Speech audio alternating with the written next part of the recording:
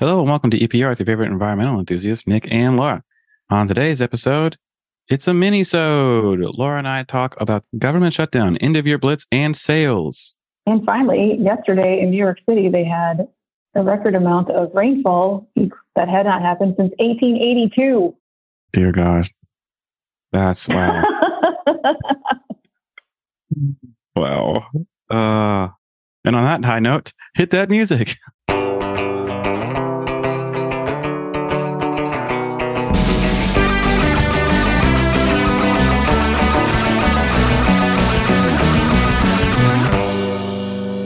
I mean, we had like the busiest time. It's the busiest time of year for those that, as we work with the federal government, which, the fiscal year ends on September 30th, which is today, as we're recording, not as you're listening to it. So yeah, from there, most of our contracts come through this week and the week before. And really all of So tell me, hold on. Yeah. For people listening who haven't got into this work yet, what does that mean? So there's the way contracting works with the federal government. You can get a contract any time of year, but there's a couple of things that kind of push those to the end of the year. And one of them is just not knowing what they need for the year. So there's a plan that every agency, every group, or every organization goes through, and they have to get certain things approved for them to start building a project or doing whatever they want to do for an installation, for, building a road, whatever it is. They have to have a plan for that, and they have to have an idea on what it costs. So they spend a lot of their time trying to sort those things out. And then as they get to the end of the year, they have money that they have to spend or they lose it. And so then there's like a mad scramble because no matter how well you plan, there's always how do you solve the jigsaw puzzle, right? You have $1 billion. How do you spend $1 billion on 7,500 projects or whatever it is, right? It seems easy, except once you get down to the last bit and then you're trying to sort and move money around to try to find where things will fit based on price and cost. And if you're wrong on your estimates and all these other things kind of make it a challenge. So by the end of the year, you're kind of, all of that is coming together at once, all into one point, because they have to do it by today, by September 30th. Otherwise, they could lose the money that they don't allocate. And it is a strange process and phenomenon, but that is kind of the law of the land when you're working with the federal government. Right. And so who does this affect? Just companies like yours that go after federal dollars? Well, and the federal agencies as well. Many of my friends in the industry are also exhausted, I would say.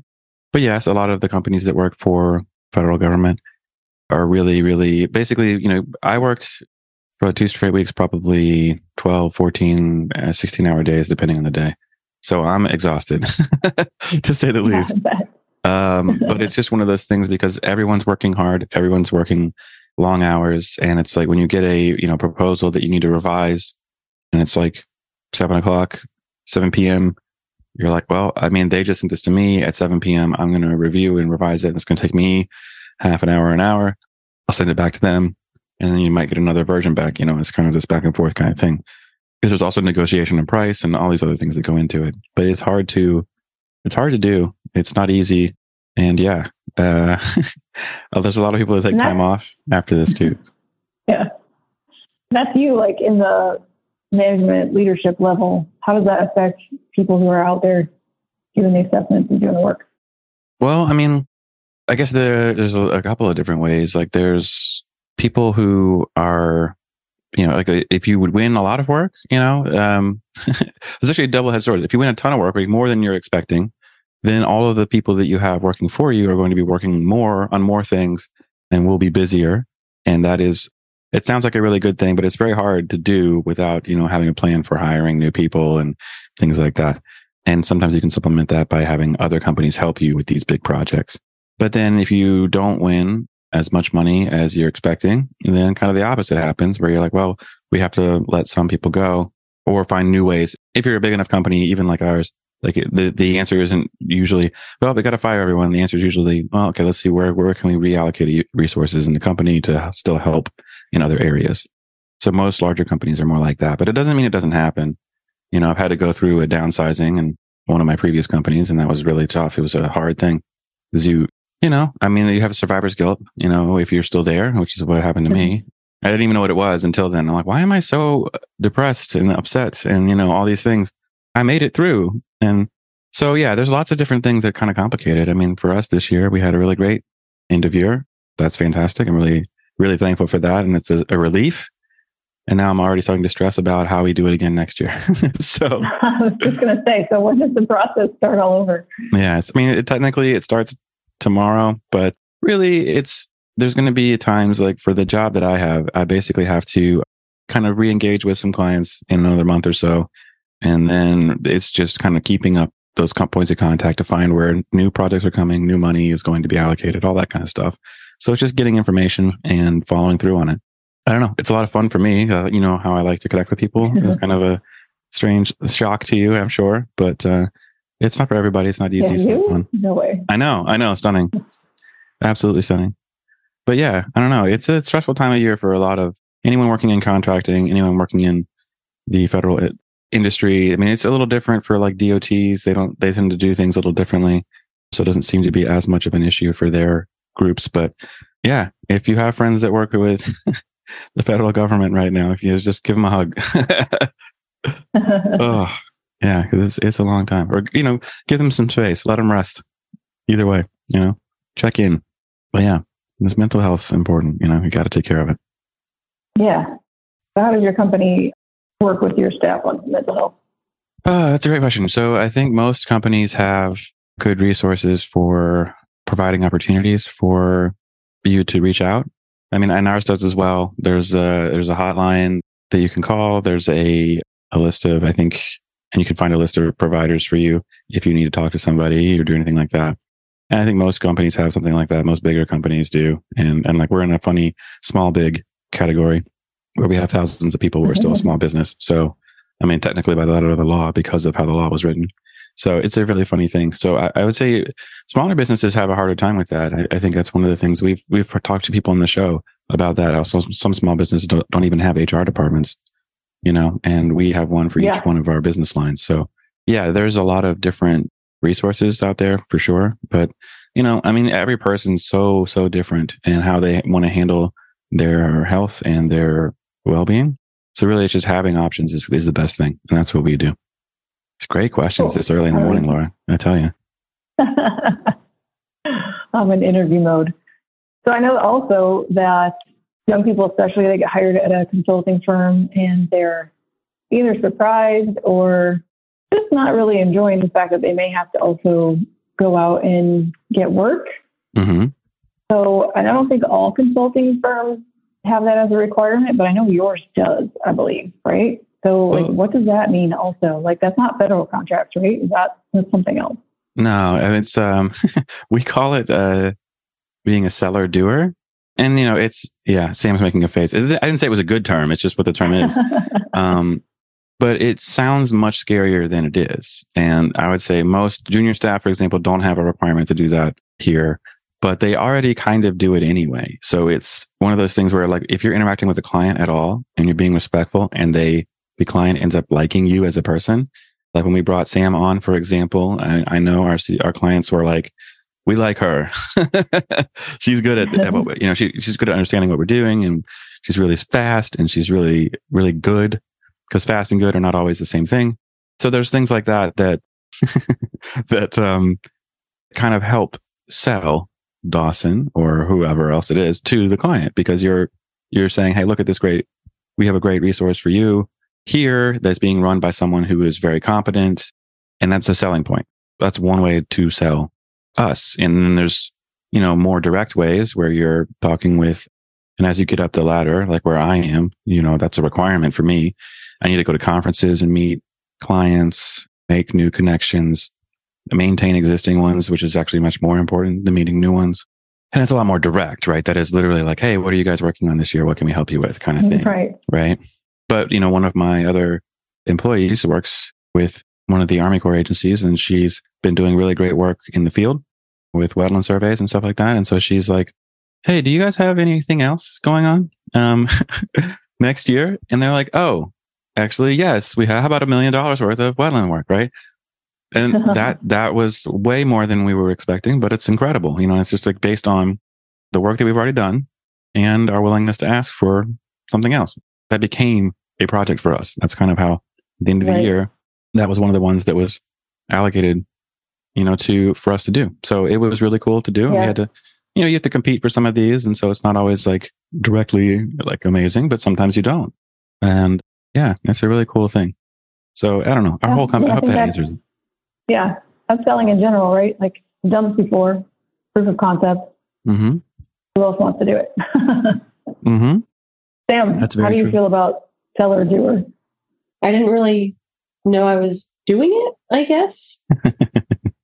But it's cool. Although the name does need to change. Seller doer. Yeah.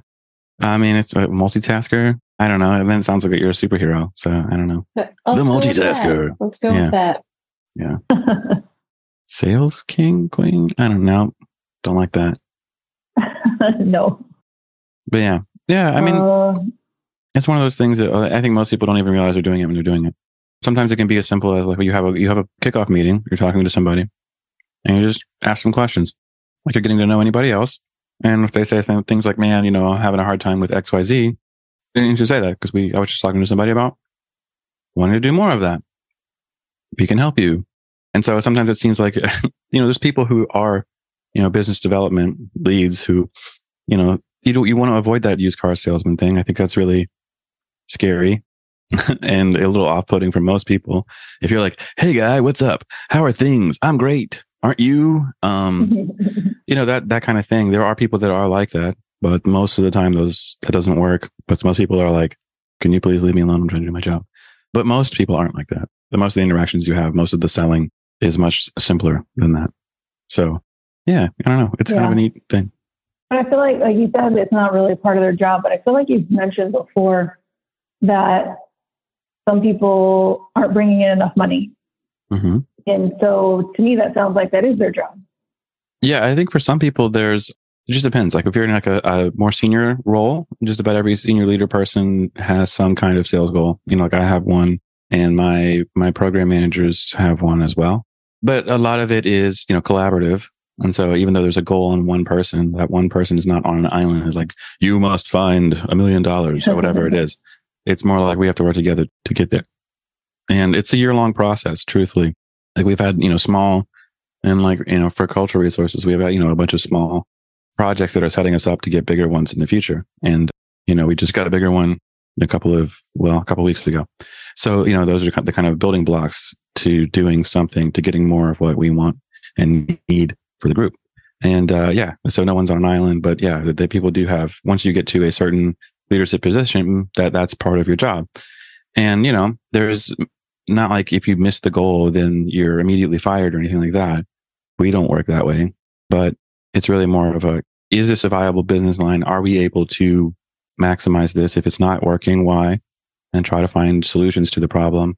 And if those continue and there's issues elsewhere, then maybe it's something that's that has to change.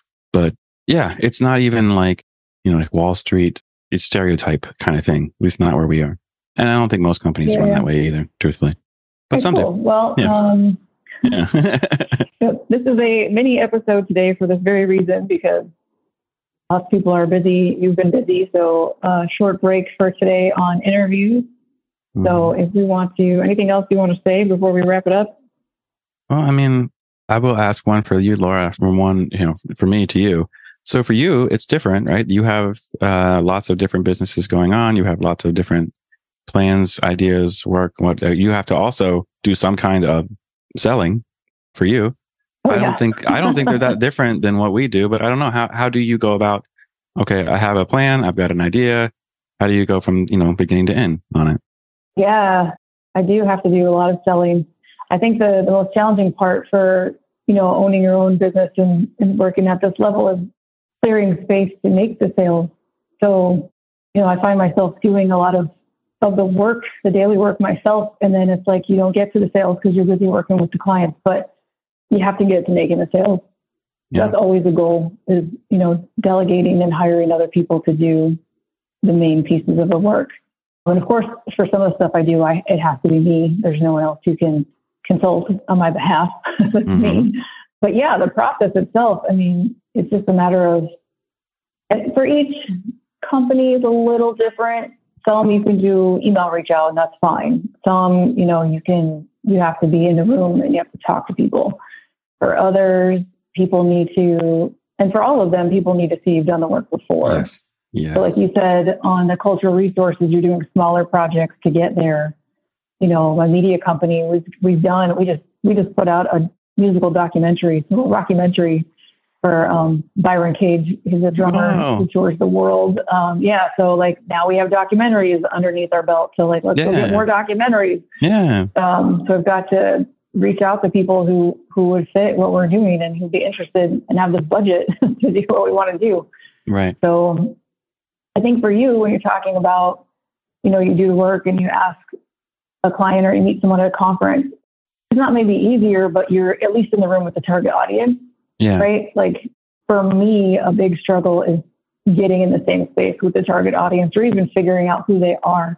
Yeah. So, it's like narrowing it down because, because then you get into what kind of documentary and have you ever done one for this genre before? And have you done that? And it's like, what do you do for who? And then book publishing, what kind of books do you publish? And, it's like, even that like started as one vision and it's kind of grown into like, we do all kinds of books.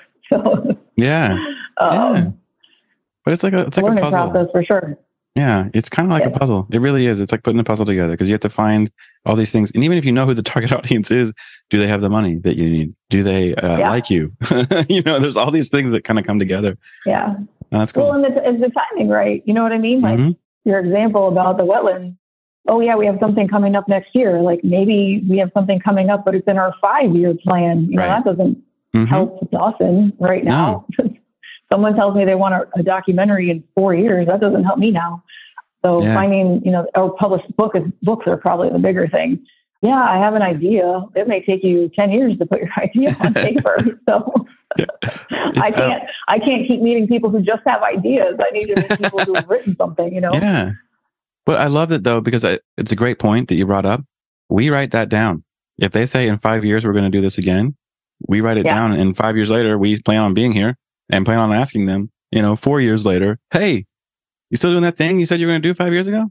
Because we'll still help you. Yeah. And but obviously it goes in the back burner. It's so you have a 4-year window where you're like, okay, well, I'm not going to worry about that right now.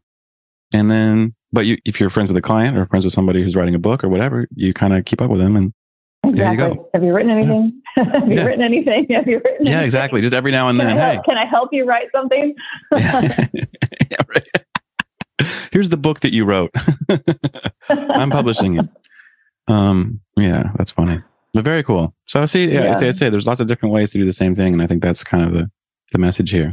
Yeah. And that's really where I'm at. Like the last couple of years have been, I left EPC in 2016 and I started 3 or 4 business lines since then. And then now they all have quality proof of concept.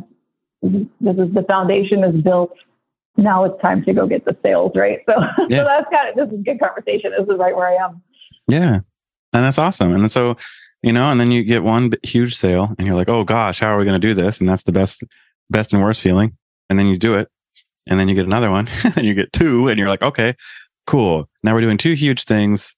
I think we have a plan. Oh, we have 3 huge things now. We have 3 huge things. Yeah. And it's kind of like how are we going to do it? But that's tomorrow, Nick's problems. I don't have to worry about it today. So I won't for my own health. Exactly. Yeah. So it's really cool. And what a fun conversation. And I guess I just did it. It's going to be fun. Awesome. I do. I was told, I was in this mastermind group with Clarkson University recently, and I was the facilitator for our mastermind group. And I was actually told by the other people in the group that I was a good salesperson. I was like, wow, cool. I never thought anyone would say that about me.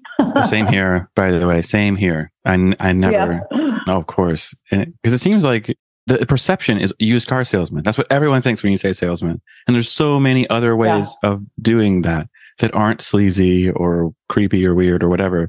Most of the time, it's just like you genuinely want to help people. And if you genuinely want to help people, they want to work with you. That's usually what it is. Yeah. And I think too, like a big key of it, because both of my business partners, have no experience with it. And it's kind of like that, like sales, I can't do sales. And I'm like, you're not selling. You talk about, you meet someone who has a problem and how you can solve it. That's it. Like, and even if I don't have to think about, so it's not focusing on what product I want to push, focus on what do they need done and can I do it, Yeah. And so a lot of times what I'm selling evolves because I'm like, well, that's 90% what I did already, but it's a little different. So just do it. Yeah, exactly. And a lot of times there's resources out there to help you, It's strange to think about like, there's products that I helped win that I personally don't know anything about, but I know the client, I know the people, and I know that we have the ability to do the thing that we are bidding on. So there's all kinds of like ways to do it. And there's all kinds of, and I think one of the other keys here is sometimes you have to recognize that you're not the best person to sell to somebody. I had a mentor of mine tell me that once. He's like, I think we may have even mentioned it a little bit, but like, he's a charming person. He was really great at sales, fantastic at really connecting with people. And he even said, he's like, I don't connect with everybody. Not everyone likes my personality. Even if I have, I'm outgoing and I'm easy to get along with, some people will be put off by how outgoing I am. So if they want someone more reserved, they want someone a little bit quieter, then that's who we have to find. We have to find the right person for them because it's not me and it shouldn't be. So, there's also a balance there. Sometimes personalities, that's really what it is. It's kind of like we talk about networking, right? It's, you're not trying to get everyone to like you. You're trying to find people that you also like because it's super easy to keep up with people you like. It just is. And that's kind of the same thing with sales. It's, find people you like, work with them, they work with you. Boom. There you go. I know. And a lot of times too, it's just like seeing someone and going, oh, I can help you, and just having, and then no pressure, right? I'm just here to tell you, like, if you need this, I can help you with it. Exactly. And if I'm not the right person, I'll be the first person to say, I'm not the right person, but having partners or other people just through networking that, career coaching. Had somebody the other day ask me, like, I'm in the Netherlands, can you help me with this? And I was like, well, I can, but there are other people in the UK that would probably be a little better. So, try this. If it doesn't work, come back to me. Exactly. Exactly. That's perfect. I mean, that's perfect. It's exactly right. Because you just don't say no. Say, I can't, but, it's such a better answer. Right. And you can, you kind of engender yourself to them anyway. Oh, they're still trying to help me, even though they won't get anything out of it. Yeah. And it's kind of a nice same thing. Point, like people who can't afford the service, like, what can you provide? Like, for book publishing, there's a whole landing page on how to do it yourself. Like, if you can't afford to get help to do it, you can do it yourself. And, there's a million places to find the instructions, but we also have it on our webpage, So for the numerous times, and we do once a year open up to, like, just for the sake of accessibility and offering help to everyone. We once a year have an award. Can you hear? I'm in the city. Yeah. So we open up an award to give a free publishing contract to someone who has a book written, not an idea. But, so whenever someone does approach you and says, I can't afford this right now, you're also not really turning them away either completely. Yeah, exactly. I don't know how you can do that in the environmental space, like here to do your own EIS, but no. But there's always options for trying to do a project in different ways. There's ways to save money. There's ways to cut back on certain things. But there's a limit on that. That's a little different for us. It's hard to. But there's grants too, right? Like, if you have a project that isn't like federally regulated, but just something you want to do, there's funding. Yeah. There's always ways to find funding. Yes. And it's just even that could be a challenge, but that's a whole another space and kind of a little bit different than almost everything we do. But the grant writing is a huge thing. One of my employees used to do that straight up. That was like what her job was to literally write grants to get projects so that they could do it. They were like a think tank, I think. Yeah. And not even related to the environmental field, but I just knew she was a good writer. So I hired her. Yeah. We should talk about that on another episode because that's what I did at APC. I was I was the grant manager, but I also went and got grants. So I know both sides of that coin. Yeah. But I think for our mini episode, we've chatted enough. Maybe. Yeah, I think you're right. And I will end, like I say, so we have a looming shutdown, and I hope very much that the government doesn't get shut down. There are going to be people, some of my friends who will be furloughed. So just keep that in mind. There's a lot of people who may not have paychecks while the government shut down. So think of them. If you know them, reach out. And yeah, I hope this doesn't happen. And if it does, I hope it's quick. So cheers, everybody. I know it's a more somber note to end on, but I just wanted to say, thinking of everybody. That's our show. Thank you, everyone, for listening to us today. Please be sure to check us out each and every Friday. Don't forget to subscribe, rate, and review. See you, everybody. Bye.